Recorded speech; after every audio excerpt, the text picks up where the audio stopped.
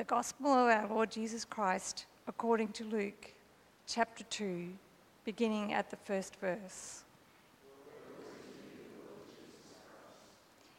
In those days a decree went out from Emperor Augustus that all the world should be registered. This was the first registration and was taken while Quirinius was governor of Syria. All went to their own towns to be registered. Joseph also went from the town of Nazareth in Galilee to Judea, to the city of David called Bethlehem, because he was descended from the house and family of David. He went to be registered with Mary, to whom he was engaged and who was expecting a child. While they were there, the time came for her to deliver her child. And she gave birth to her firstborn son and wrapped him in bands of cloth and laid him in a manger, because there was no place for them in the inn. In that region there were shepherds living in the fields, keeping watch over their flock by night. Then an angel of the Lord stood before them, and the glory of the Lord shone around them, and they were terrified. But the angel said to them, "Do not be afraid, for see, I am bringing you good news of great joy for all the people. To you is born this day in the city of David a Saviour, who is the Messiah, the Lord. This will be a sign for you. You will find a child wrapped in bands of cloth and lying in a manger." And suddenly there was with the angel a multitude of the heavenly host, praising God and saying, "Glory to God in the highest heaven, and on earth peace among those whom he favours." When the angel had left them and gone into heaven, the shepherds said to one another, "Let us go now to Bethlehem and see this thing that has taken place, which the Lord has made known to us." So they went with haste and found Mary and Joseph and the child lying in the manger. When they saw this, they made known what had been told them about this child.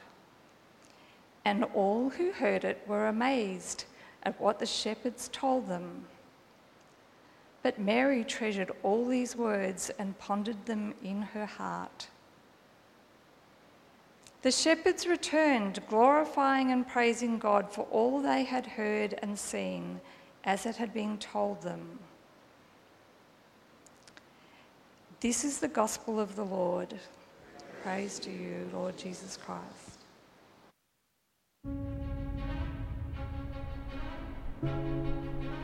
Please be seated.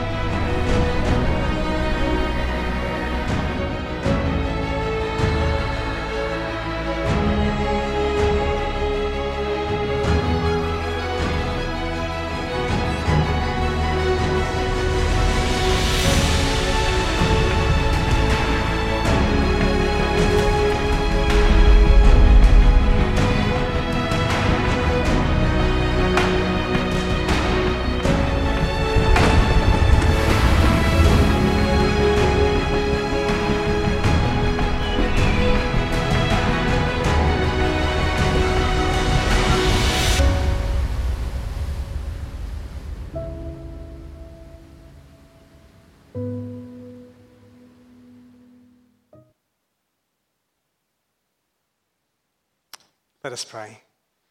May what we share together be in the name of God, Father, Son and Holy Spirit. Amen. Amen. Well, we call what we're about to do church chat, which we do from time to time instead of a sermon. So you don't have to worry, you don't get this plus a sermon tonight. This is instead of a sermon. A number of people, when they saw my jacket as they walked in, said, "Where's your hat?" They expect with a jacket like this, I have a matching hat. Little did they know we're going to talk about hats and expectations and Christmas, because each of us wear different hats at different times in life and different hats at the same time. So we're going to talk a little bit about some of the hats that we've worn or wear and how those expectations have played out. So, Marianne, would you take us off? Well, the first hat that I thought being a friend. At Christmas time, we can feel, I remember when our kids were growing up, I'd feel like I needed to be in touch with every friend that I had, and I'd stay up really late, several nights in a row, writing Christmas cards and get them in the mail, not always on time. And I've come to understand that at Christmas time, it's not about trying to do everything that actually we could be doing throughout the year. And I think I've learned that staying in touch with friends and being a friend throughout the year is a much more meaningful way of being a friend than simply trying to put it all in the Christmas basket. And social media has made staying in touch with friends so much easier. There are some good things about social media. There are. Some. The first hat that I wanted to mention is the hat of a son. I grew up with a father who is also a priest. And one thing that I remember growing up is that at Christmas time, church came first, which meant that we weren't allowed to open any presents until Dad had finished his last service. There was a time when Dad was in a regional church that had a number of centres, and so that meant 2:30 in the afternoon. Poor me. But it's interesting how our childhood and our formation teaches us to either do things consciously or subconsciously that we liked or didn't like about the way that we grew up. And so one of the things that I've done with a hat as a parent and a husband is, since Leanne and I have been married, we've always, and had children, we've always allowed our kids to open their presents before church. Sorry, Mum and Dad. They're over there. I'm going to talk about being a mother, and I think that being a mother is a really complex role at Christmas time. I don't know that it's more complex than being a father, but I think for many mothers, they carry they kind of manage the emotional dynamics in the household. That's a generalisation, I know, but I think for a lot of mums, that's what happens, and we can forget ourselves in the process. I'm really proud of myself this year. My mantra this year has been happy, not perfect. And so far, so good. It's actually working really well for me as a mum. And this year, we've got our elder son and his wife and their two little girls with us for Christmas. So I'm actually wearing the hat of a grandmother as well. But some of the other roles I think that a mother wears, a mother may be on her own with her children at Christmas time. That's a really complex and difficult space.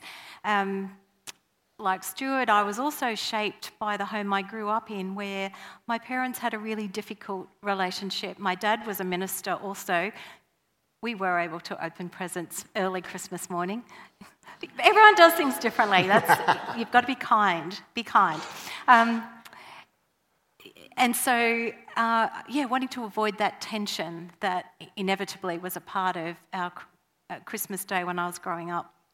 But in our own family, I think just trying to be present as mum, whatever that means, and knowing that being mum doesn't mean being perfect. In fact, they're mutually exclusive, being perfect and being mum. But your kids want mum, and those in your family want mum. And sometimes that means nursing a child through an illness. I nursed a terminally ill son through a Christmas, and then the next Christmas he wasn't there. So that was a really significant dynamic to manage, and many of you will relate to such situations. But I've come to a place where I think to simply be present so that you can actually hear what matters to people on Christmas Day and to meet them where they're at, because that's how God is for us. God listens and meets us where we're at. Yeah, and I think I've come to a similar position with a different hat. Before I was a priest, I'm an accountant by training, so I had a number of roles in the commercial world, and all of those roles were incredibly long-houred, regular weeks. But there was something about the week before Christmas. There was generally at least a couple of days shut down. Sometimes I had to work on call or be there to supervise a payroll being processed. But the dynamic of the week before Christmas was that you actually had to almost double your output to be able to have a couple of days break. And the expectation that you couldn't leave anything undone. That I found myself for a number of years getting to Christmas, and because I was involved in church life before I was a priest as well, I had stuff to do in my local church. I'd go home to see mum and dad, and I'd always have something to do when I went to see mum and dad where they were as well. But I was often so exhausted because I'd worked so long and so hard that I wasn't present. I was sort of going on autopilot, and I don't think that that's fair to go on autopilot for the people that are supposed to mean the most to you, whether that is your family or a church family. And I think one of the things that I learnt by wearing that hat is that it's actually okay not to be able to do everything all the time and to leave things undone. And I've learnt to pray a prayer that says, Lord, help me to leave the things that are undone, undone. And that's been a really helpful prayer, not just as somebody working in the business world, but especially as a priest. So in my role as a priest, I was at Coomera Anglican College as the chaplain for 9 years, and ministering in a community where not everyone is familiar with the Christmas story, or the Christmas story holds a different place in that range of families, probably more than 1,000 families represented in that community. And so as a priest, wearing my hat as a priest, as a chaplain in that community, I loved exploring ways to speak with people about why Christmas mattered, but in words that weren't churchy words. Sometimes I call that Christianese. We can get carried away and speak a language that really isn't understood by most people. But the beautiful thing about that was it challenged me to really sift. What does Christmas mean for me, and how can I talk about it authentically in words that I could speak to anyone about? And again, just that sense of being present to people where they were at and encouraging them to see that God isn't distant, that the whole purpose of Christmas was for God to come near and to be with in whatever situation we might find ourselves. It's great having Marianne now in a local church context and being able to work together as priests in the one place. But in a church context, we often measure success as priests by how smoothly our services run and how many more people we had than last year. And so I have to admit, it's a bit of a humble brag that up until Christmas 2019, not just here but in the church that I was in Newcastle, every Christmas was a success by those measures. That each year the services just seemed to go a little bit better and a little bit easier, and by God's grace, more people came.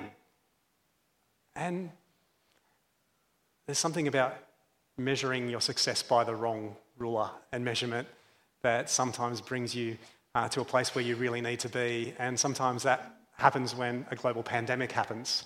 And over the last couple of years, we all know that to measure church attendance by the old-fashioned way about who's in the building has become more fraught than I could have ever imagined. The last thing I would have expected, even though I thought our Christmases were successful, that I'd be looking at a camera and having my words recorded and that people will be watching that back at later times. I couldn't imagine that would be possible.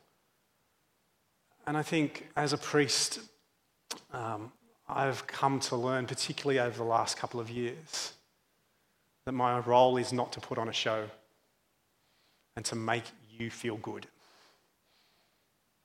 My role is to serve you, to love you, to be there for you, and let God be God and Jesus be born. And if I could have got over myself over the last 15 years in the lead up to that realisation, I would have realised that that's been happening all along. And God didn't need me to be perfect and make sure that every single bit of the service worked perfectly, that my sermon had to be bang on, exactly 10 minutes. It's not quite there tomorrow. Just 25 words over the limit that I wanted to go tomorrow. But the sense that our expectation should just be that God is enough. Thank you. And that God is enough, not just at Christmas time, but God is enough all the time. We wanted to finish by just sharing a thought about what Christmas has taught us the most. From the reading tonight, I'm always blown away by the different hats that Mary had to wear, and in that whole, beginning of Luke's gospel, the different people and the different relationships and the complexity of all of that. But Mary actually wore quite a few different hats. She was someone who wasn't expecting to be the mother of the Christ child until she was. And the way that she accepted that with humility, and we can think of Mary as being a super special person because she bore the Christ child, or we can think of Mary, this humble Galilean girl, as one of us. And that actually, because she was one of us, we too are to be the Christ bearers in our world. We are the ones to take Christ's hope, peace, joy, and love into our world because God has come into the world, a world that God loves. God sent God's Son into the world because God so loved the world. That's all of us. There's no person on earth who's more important than any other person. And our role is to be that Mary, that Christ bearer to one another and to those who we know and to the strangers that we encounter in our lives. Marianne gave you some brilliant theology. I'm going to give you some brilliant accountancy. One of the things I learned from being a priest and reflecting on what it was like to be an accountant, working as an accountant, if things are going perfectly, what happens at the end of the month, at the end, and at the end of the year, is that you press a button on your accounting software and a report spits out and it balances. But do you know how many times the perfect scenario happens? Never. Because there's always something that's gone wrong. And what you have to do as an accountant to fix it is you have to go and reconcile. You have to spend time trying to work out where the process has fallen down, where somebody, usually yourself, hasn't processed a payment or income, and it's led to the reality of looking at a piece of paper that doesn't just add up. And I think Christmas is like that. We put so much expectation on this one day a year, tomorrow, that we're going to press a button and it's going to be perfect. Everybody's going to be happy, and we're going to buy the perfect present for the perfect amount of money, not too much more than the other person who's giving us the present so we don't embarrass them. And we don't want to spend too much, but we want to get a good present so we don't look stingy. And that everybody who's going to gather tomorrow is going to play happy families even if they don't really get along. But the reality is, even if that does happen, it's only going to last for a day. And then we're going to find ourselves in need of reconciliation. We're going to have to do the hard work of finding out what's wrong with our world, our lives, ourselves. And for me, that story that Helen read so beautifully reminds us that God entered into our messiness. If you hear that story, it's not the perfect Christmas. It would have been amazingly hard work for Joseph and Mary, particularly Mary. The shepherds risked everything to be beside the manger. They left their flocks, their livelihood. They risked everything to worship and praise Jesus. And so if your Christmas this year isn't perfect, it's probably a lot closer to the first Christmas than you realise. And I pray that you do have an amazing sense of God over this Christmas season. But I pray that it's not just about a day. I pray it's just not about tomorrow, even if tomorrow goes perfectly. Say hallelujah. Thanks be to God. But especially if tomorrow goes pear-shaped. Like our family, my brother-in-law's got COVID and their family can't come down from Toowoomba to be with us tomorrow. But God's still with us. Jesus is still born. We still love them. Christmas isn't a quick win tomorrow. Christmas is a long game, and God is with us. Not just 2,000 years ago, not just tonight, not just tomorrow, but all of our lives. Amen.